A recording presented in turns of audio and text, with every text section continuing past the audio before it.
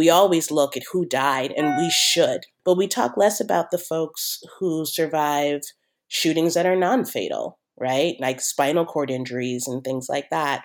We talk less about what it means to bear witness to that, what it means to be a caregiver for that person that now cannot move or cannot speak and things like that, cannot work, cannot parent.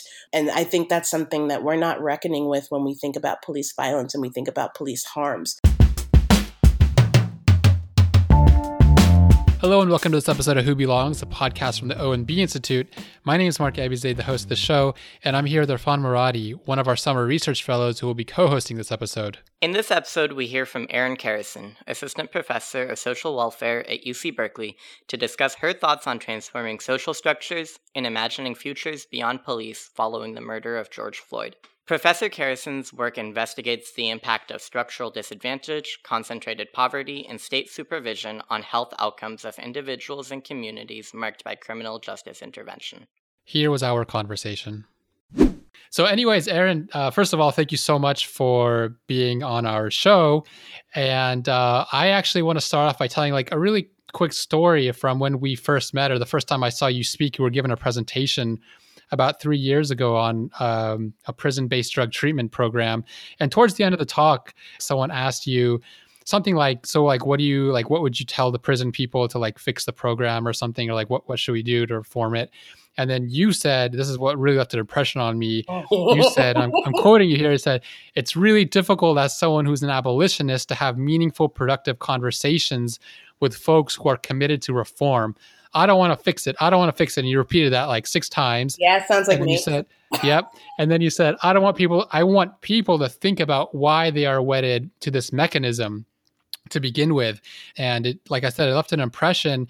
And just like reflecting on the last few weeks, it seems like there's millions of other people who have kind of like gotten there, because we've seen the conversation shift from talking about reform to defunding police to dismantling police. So we're going in that direction. And so I'm wondering like what your thoughts have been over the last few weeks in seeing the rapid shift in this discourses since the murder of George Floyd.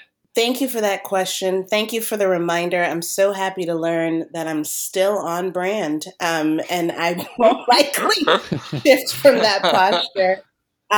In fact, if I do, it means we got our work done. So I hope I can stop saying that. But until then, that will be my heartbeat and battle cry.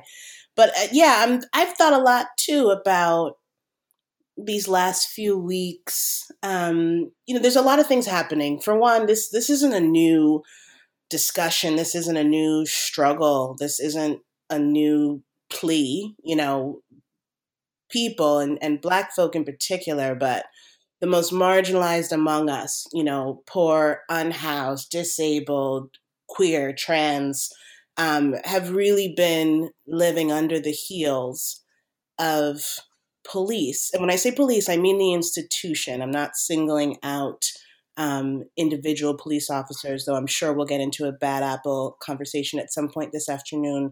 But I'm talking about the structure. And honestly, it's a metaphor, but it is true, right? George Floyd was beneath the knee of a police officer.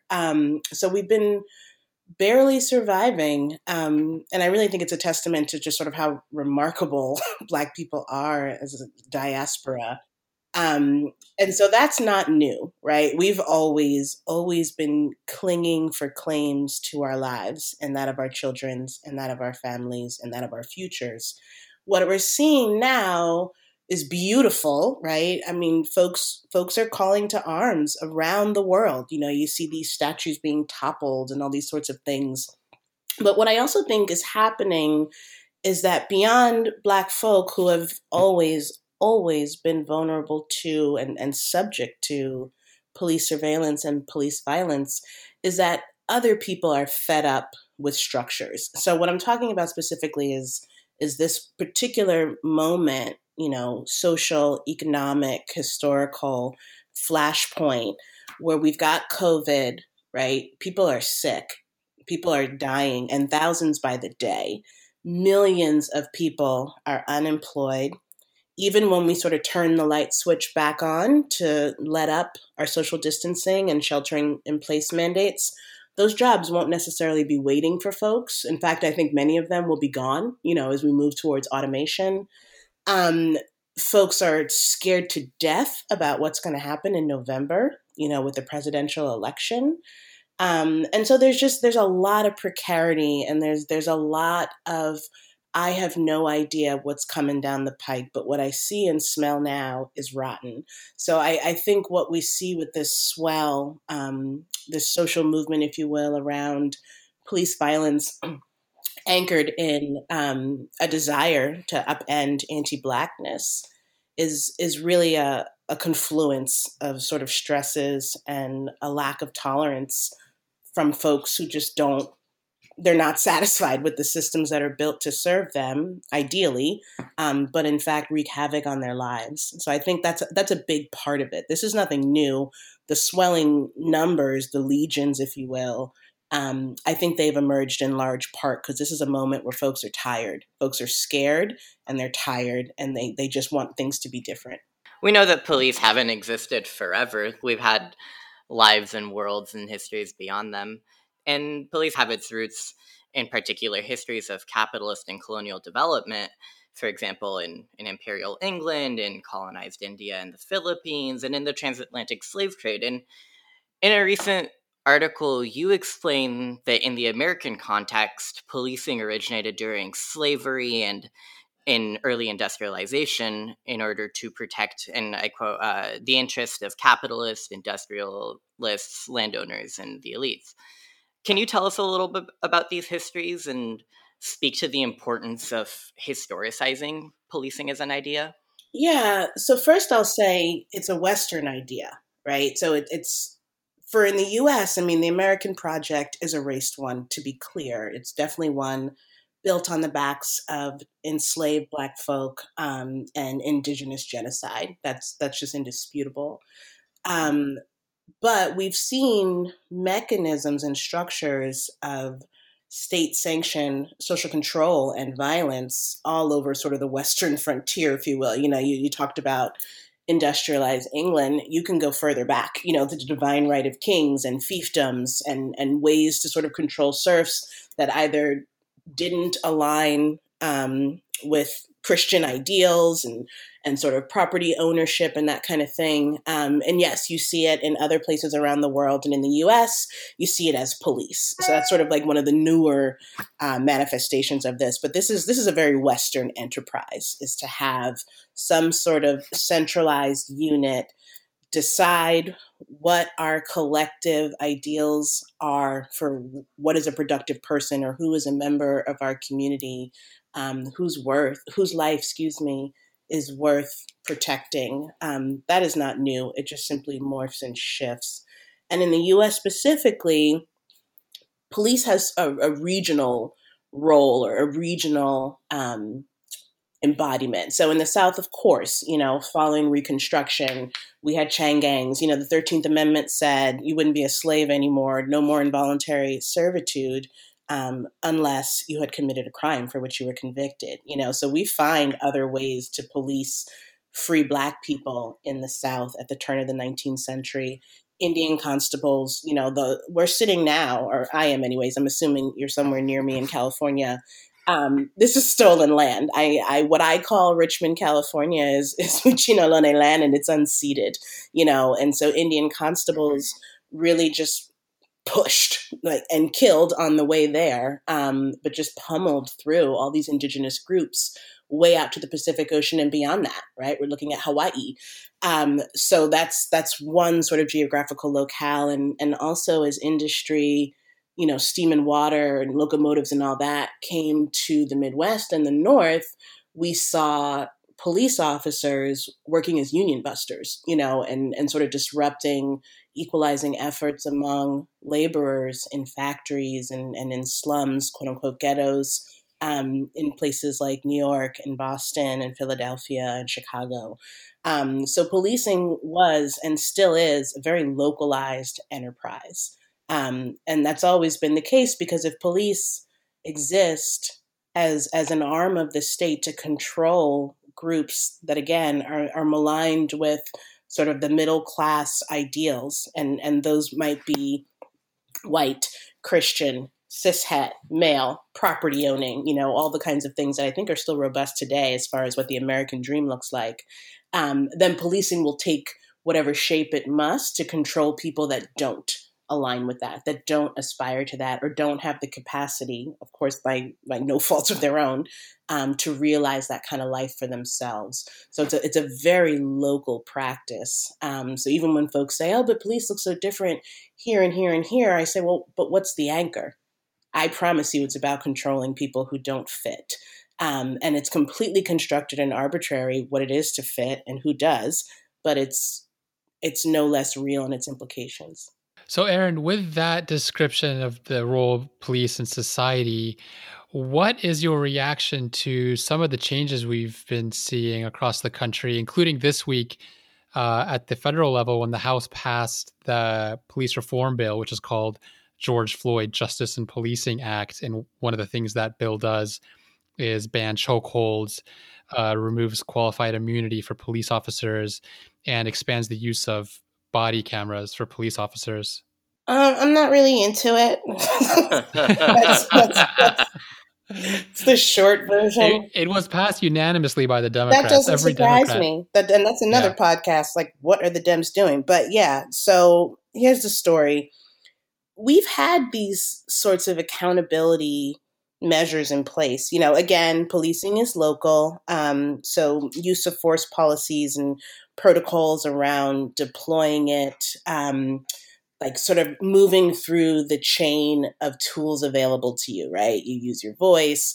We can do hand restraints, baton, taser, spray, up and up and up and up. I don't know if I got that order correct, but basically there's a toolkit, literally either on your vest or on your belt, that an officer has at their disposal. And you're supposed to move from less intrusive to more intrusive. The most intrusive would be, of course, your firearm if you brandished it.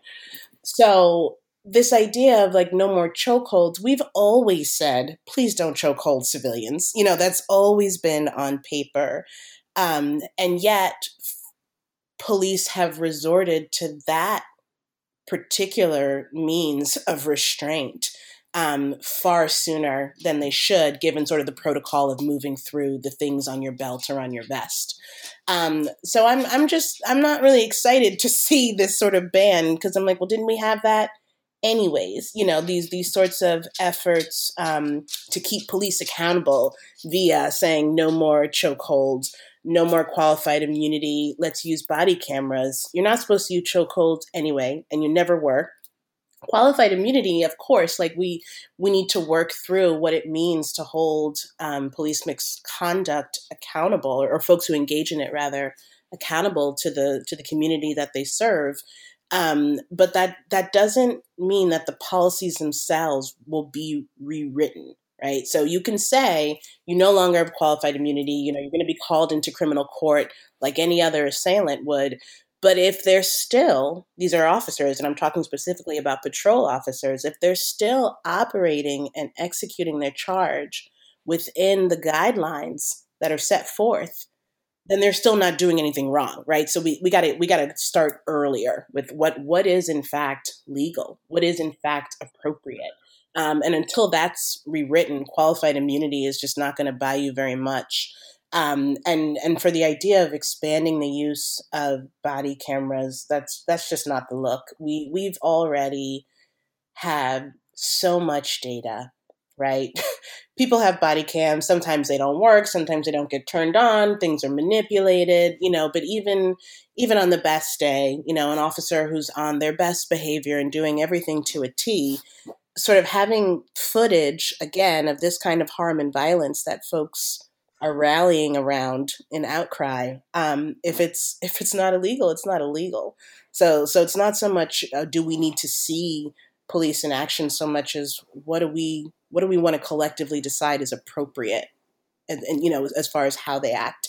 And also with body cams specifically, we've always had footage. We've always had evidence. We've had dashboard cameras on patrol cars. We've had CCTV, closed circuit television, video recordings, in public transit stations or retail spaces, things like that. And before that, we had helicopters. I remember very, very clearly watching Rodney King get up, get down, get up, get pushed down, and we have effigies from lynch mobs. There are people who have little scraps of leather that they fashion purses out of and stuff. Well, that leather is black skin. We have always, always had the data. So I don't know that more data is going to do it. And I also know there's a secondary traumatization that comes with these kinds of media that are circulating constantly. Folks don't want to see their people being killed. Like fetishizing that is demoralizing. And also it mobilizes and excites people who do want to see violence enacted upon Black folks. So I'm not a fan of the expansion of body cameras, and I don't think qualified immunity or banning chokeholds is the look if we don't start sooner and earlier interrogating what is in fact legal.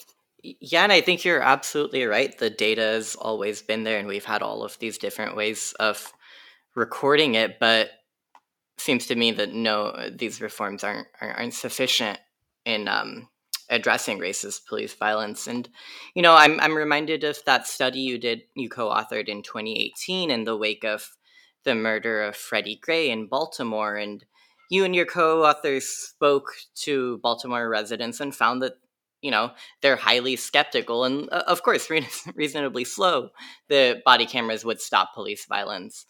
But I remember that at least one respondent spoke about the repeated traumas associated with seeing the videos of deaths at the hands of police on the internet. Can you tell us a little bit about the effect of these dual traumas? The daily violence of police and the secondary violence of circulation and consumption, and its effects on the psyches of populations targeted by the police? Yeah.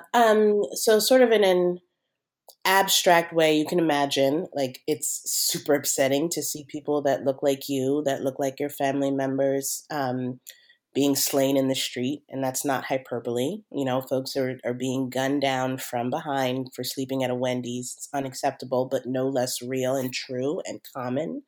But also, as I said, policing practices are local. And so the folks that they subject to these kinds of violence or violent acts, they are our community members. They are our children. They are our neighbors. We play pickup ball with them. We go to church with them. So the abstraction that other spectators, might hold while they're watching this is not at all the experience of folks in Baltimore. I spoke to people who were like, I know Freddie Gray.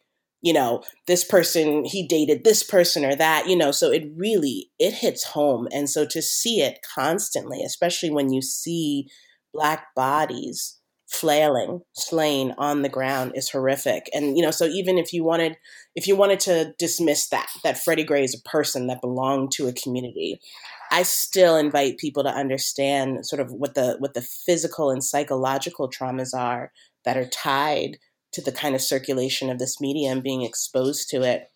And that includes all the usual suspects of anxiety and fear and depression, but also we carry it in our bodies. We literally, it's in our DNA and our blueprint. Once we are traumatized, that is not undone, right? It's passed down generationally. I can never say that word. Epigenetically, our colleague, Amani Allen in the School of Public Health, writes about this extensively, about how violence, how stress, and how discrimination is literally aging us. It's literally aging us. She talks about the telomeres and how that is an irreparable damage, and then that's also transferred in utero. This is profound. So it's not just like, oh, that's smarts and that made me sad. There is a legacy of trauma that is passed down among and within Black families and communities that cannot be undone, right? All that we can do now is move forward and say, like, we don't want any more of this imagery. We don't want any more of these killings and this and that. But we can't even undo. Like, what I carry now, it can't be erased. It can't be erased. And I think that's something that we're not reckoning with when we think about police violence and we think about police harms. We always look at who died, and we should, right? No one's life should be traded for the authority of the state, like not by any stretch of the imagination. But we talk less about the folks who survive shootings that are non-fatal, right? Like spinal cord injuries and things like that. We talk less about what it means to bear witness to that, what it means to be a caregiver for that person, that now cannot move or cannot speak and things like that, cannot work, cannot parent. We don't talk about that, and that's a different kind of harm that can't be addressed with the toolkits that we're using now to measure it. To turn to this question of bodies and communities, we're hearing this phrase come in more and more frequently: strong communities make police obsolete. How does that statement sit and resonate with you? So when I call myself a carceral abolitionist, what I'm talking about are efforts and really commitments to completely ending carceral logics. And by that, I mean logics that animate all the practices we have that punish people, particularly for their life circumstances that can be so easily traced to structural divestment and structural violence, to upending systems and practices that are animated by logics of who's foreign, who is other, who is unworthy, right? And also by changing narratives that we ourselves within our communities, privileged or otherwise, hold around who deserves to be let in, around who deserves to be fed or held or respected or even seen. So abolitionist logic are not at all about anarchy. People say, what are you going to do with the rapists and the murderers? I'm like, well, I got news for you. Right now, we have serious backlogs and really low clearance rates. So if that's what you're most concerned about, this already isn't the look and hasn't been for any stretch of time that you can draw. But also, it's about making sure that we don't have the market conditions that give rise to a need for police or even a justification for it, because I still don't think we need it now. But for all the naysayers, right, if I had to play devil's advocate, I would say, listen, what if we didn't have crime? That's not so crazy. And I don't mean, does that mean we'll never have harm? We'll never have hurt or trouble or challenges or conflict? Fine. But crime is constructed, right? What is deemed illegal is not necessarily harmful. And there's a whole lot of stuff that wreaks havoc in people's lives that is not illegal, that is not criminal. So that sort of construction, that needs to be thrown out immediately anyway. So that when I say there's a possibility that we don't have to have crime, it's so true. It's so true because it's a construct. And if we didn't have crime as such, because, communities were stronger, then yeah, we wouldn't need police because police respond to crime, which is in large part a symptom of much, much bigger and deeper social and structural ills. So when I say I'm a carceral abolitionist, I want to get rid of these structures and I want to get rid of the paradigms that undergird them because they are built on oppression. They're built on coercion. They're built on violence, and they're built on distancing and othering. And none of that could ever make for safety. So for me, it's a no-brainer. And as we hear this question of defunding the police come to the surface, it seems to me that maybe the question misses some of these larger carceral frameworks that we see spring up in surveillance and in prisons and so on. And it seems like sometimes even our radical strategies might struggle to escape carceral frameworks. And for example, we see this in Denver, where schools have agreed to cut ties with police departments and continue and seize funding for them, but choose to retain armed security guards, which to me sound like police in another name. And so I'm wondering, what are the barriers to these larger structural transformations, and how do you see communities coming together to organize and provide care for themselves in ways that the police cannot? Sure. Well, I first want to address that example. Thank you, Irfan, for offering that, for lifting up what's going on in Colorado. Arguably, relying on armed security as opposed to sworn police officers, that sounds very dangerous to me. Because private systems, however flawed, local policing is, once you get into a private arena, all the checks and balances, and sort of accountability structures that are in place, RE, George Floyd, Justice and Policing Act, that goes out the window. So I don't want a cop in a school. I definitely don't want a black ops veteran, or whoever's joining those sorts of firms in classrooms with my babies. So that, for one, is not the solve. But also another issue when we're talking about alternatives to policing, another issue that we have to navigate is whether we're just replacing police with something else that's just as violent, and possibly more sinister. So this is a question that's been posed to me pretty frequently in the last few weeks as a member of the School of Social Welfare at Cal, which is, what if we had social workers instead of police? And I understand the spirit of that social workers are members of a profession, that espouse empathic listening and identifying sort of the root causes of problems, and being really oriented towards problem solving. And I think the spirit of those things are wonderful, but social work also has a legacy to reckon with, and tracking. A big part of social work is case management. And so there's two words I want to pull out of that phrase. Cases, right? So there's an abstraction there, as opposed to people are being logged, their lives, that of their loved ones and the people who they work with, biometric data, for instance, like urinalyses and things like that, are all included in that case.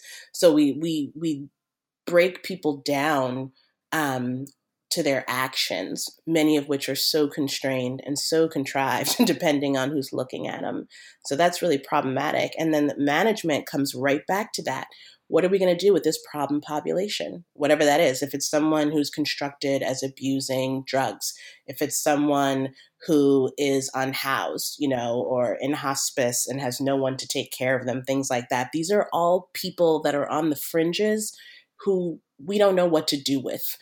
So we manage them. And with that management comes that abstraction and that sort of bureaucratic administrative approach to addressing human suffering. And so that's a whole nother issue that people have to keep in the foreground of their mind when they're thinking about alternatives to police. Don't bring in another group of folks who have wreaked havoc in the lives of Indigenous community, Black community, undocumented community, disabled community, unemployed community. I mean, you just name it. These are people who have come under siege within that profession as well. So when we're talking about how do we shift resources and who to, I would not shift them to anybody who is not impacted by the systems from which we are shifting the resources, right? So if this is not your truth, right, if you haven't walked this life, and I'm not saying you can't be an ally and an advocate, but if you haven't walked this walk, you should not be the first to the mic to say where resources should be redistributed, right? And so I'm very, very leery of that too, that as we've seen this huge groundswell of support and coalition building around anti-Black racism in the US and globally, frankly, I'm listening most closely to the people who are actually impacted by those schema, to the people who are actually surviving it, and to those who are close to our community members who weren't so lucky. So I don't want to hear anything about alternatives to policing if it isn't authored or at least drafted in collaboration with people who actually know this world, because as I said, they carry it in on their bodies. So in those conversations that you've been listening to from those people who are impacted, what are some of the things that they envision as alternatives, both to policing and to the institution of social work? I've heard proposals for deploying social workers instead of police officers. So for instance, if there's a 911 dispatch call to send a police officer to a site where someone's in, psychiatric distress, they're nonverbal, maybe perhaps navigating an episode, something like that. Instead of sending a police officer who doesn't have the toolkit to navigate that kind of crisis, send a social worker instead. And I want to be very clear about two things. The first is that there are plenty of social workers who are also impacted by the systems that we're working to upend, right? That's why many come to that work. So I don't want to say that these groups are mutually exclusive. And the second thing, I want to give big ups to social workers who put their bodies in between police officers and their clients, or folks who aren't even their clients. They literally stand between the barrel of a gun and the person who might be met by that bullet. So they're out there. They're out there in very real ways. But the notion that that is the answer, it does not mean that there's no more police incident, and a report filed and more tracking for this person who may or may not wind up in county jail, which right now with COVID is a death sentence, if you've been following that. It doesn't mean that that person won't still have to comply with a number of sort of county or state mandates that demonstrate their performance of healing, or, trying to get back to some semblance of what it is to be civil, which again is completely out of a lot of people's control, given the structural environments in which they live and try to survive. So we still, I get that. Don't send a cop to someone who's in the middle of a psychiatric crisis. But a social worker isn't necessarily the answer either. We have to start sooner, and we got to start further back. Why is this person out in the street experiencing this? Why is this their Tuesday? Because I promise you it is, and they'll be back the next day.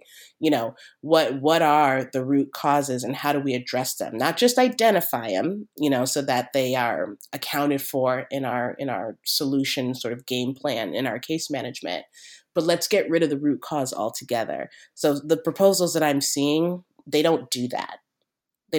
Maybe in future iterations they will, but we really don't have time for folks to figure it out. This is not trial and error. And this is another reason why I say you need to be listening to people who have been saying this all along. One thing in one of the previous statements you made about, there could be something worse than police, it reminded me of a question that was posed by Boots Riley, the guy from The Coup. Yeah, he's so much fun. Yeah, he's awesome. And what he said is he asked really earnestly on Twitter, he asked, for people who want to dismantle the police, I'm on board, but hold on. If we dismantle the police and we understand the police as an institution that's there to serve the business interests, the elite, the wealthy, if we get rid of the police, won't they just shift to start hiring like mercenaries, like private armies and militia? And like, isn't that what I said? Some black ops veteran? So yeah, it's right in line with that. But his idea is like, we got to get rid of capitalism and the police together. Like the whole system needs to be just upended like at once. It's like, it's like you try to like piecemeal it, and then you're going to end up maybe worse off than you were originally. I'm into it. I'm into Boots Riley on like a whole lot of levels, and for a lot of reasons. So I'm like, yeah, no, that sounds like gospel. I'm into it. But yeah, because like I said, these are structures, these and all its machinations that exist in the interests of the powerful. That's it. It's as complicated and as simple as that. So yes, I'm not interested in any sort of game of whack-a-mole where we get rid of police and then some other sort of structure or an iteration of those structures pops up, and it might be more sinister and might be more dangerous, because for whatever we have to say about policing, there is some oversight. There's some oversight, or I should say this. People are bearing witness. I am much more concerned about the execution of public safety, if you can see my air quotes, that are, conducted by folks who have no skin in the game with respect to community, or even how they're perceived by the community. Even the worst mayor was elected and has an interest in being reelected, If we move things to the private sector, we're in trouble. And all of that, it just fuels the engine of capitalist regimes. The safest people will be the ones who can pay the most for safety. What is that? That can't be. That just can't be where we're headed. So that's another thing for us to look out for with these alternatives. If we privatize public safety, then it's up for the highest bidder. And who is the highest bidder? The person with the most to quote unquote lose at the hands of the unruly. So the haves and have-nots, those lines will just become darker, and the gulf between those two groups will be deeper and wider. Just scrap it all. Just scrap it all. It's basura. Like we just need to do it. And the issue is not that's so impossible, because you know what? Wilder things have happened, and wilder things will happen still. It's about having an imagination, and I think that's in large part what keeps us so constrained. Is the fear that's stoked, for sure. Fear, people think fear is an agitator, and I understand that on some level. Fear keeps us sort of at this DEFCON 1 level, but it's also a pacifier, because if you are afraid for yourself, for your future, to go outside, you name it, you become a lot more complacent with respect to critical inquiry. You are less likely, because the risks are too high. So to entertain something different without understanding what that would mean, or where that would land you and your people, because let's face it, we're not as altruistic as we might say. That's enough. That's enough to keep you in place and in line with the structures that be as they are. So fear is at the base of all of this. I believe, and sort of our unwillingness to confront the limits of our realities and confront our unwillingness to critically engage what might be possible instead. It's also true when you think about surveillance too. It's like when you go outside and you're constantly on camera, that also changes your behavior. And not even when you go outside, but even like when you're using a computer, because the corporations are monitoring you, what you click, where you're browsing. You're right, though. We're always looking over our shoulders, and because there's so much insecurity, again tied to capitalism, people, they really do. They have to fight for what's theirs, and what I invite people to think about is like, what could be ours? My safety, my health, and my joy is wrapped up in yours. That's it. Like that's none of us are getting out of this alive. And our fear has us so nearsighted around that. We just can't see beyond our next meal, our next day. And we don't recognize collectively that that's exactly what's meant to be, that's on purpose, that vulnerability, that precarious. That's what I mean about being a pacifier, because it keeps you in line, because all you want to do is make sure that you and yours eat the next day. What would be a better use of our time, what would be a better way to devote our energy instead of into panic, would be about collective health, collective safety, and collective joy. And if we were to devote our attentions to that work and to that kind of liberation, we would not need structures of control.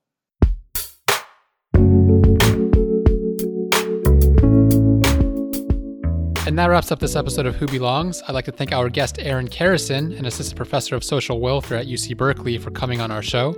For links to some of Professor Kerrison's work on the topics we discussed, visit us online at belonging.berkeley.edu/whobelongs. There you can also find a transcript of this interview. This has been Mark Abizaid. And this is Irfan Muradi. Thank you for listening.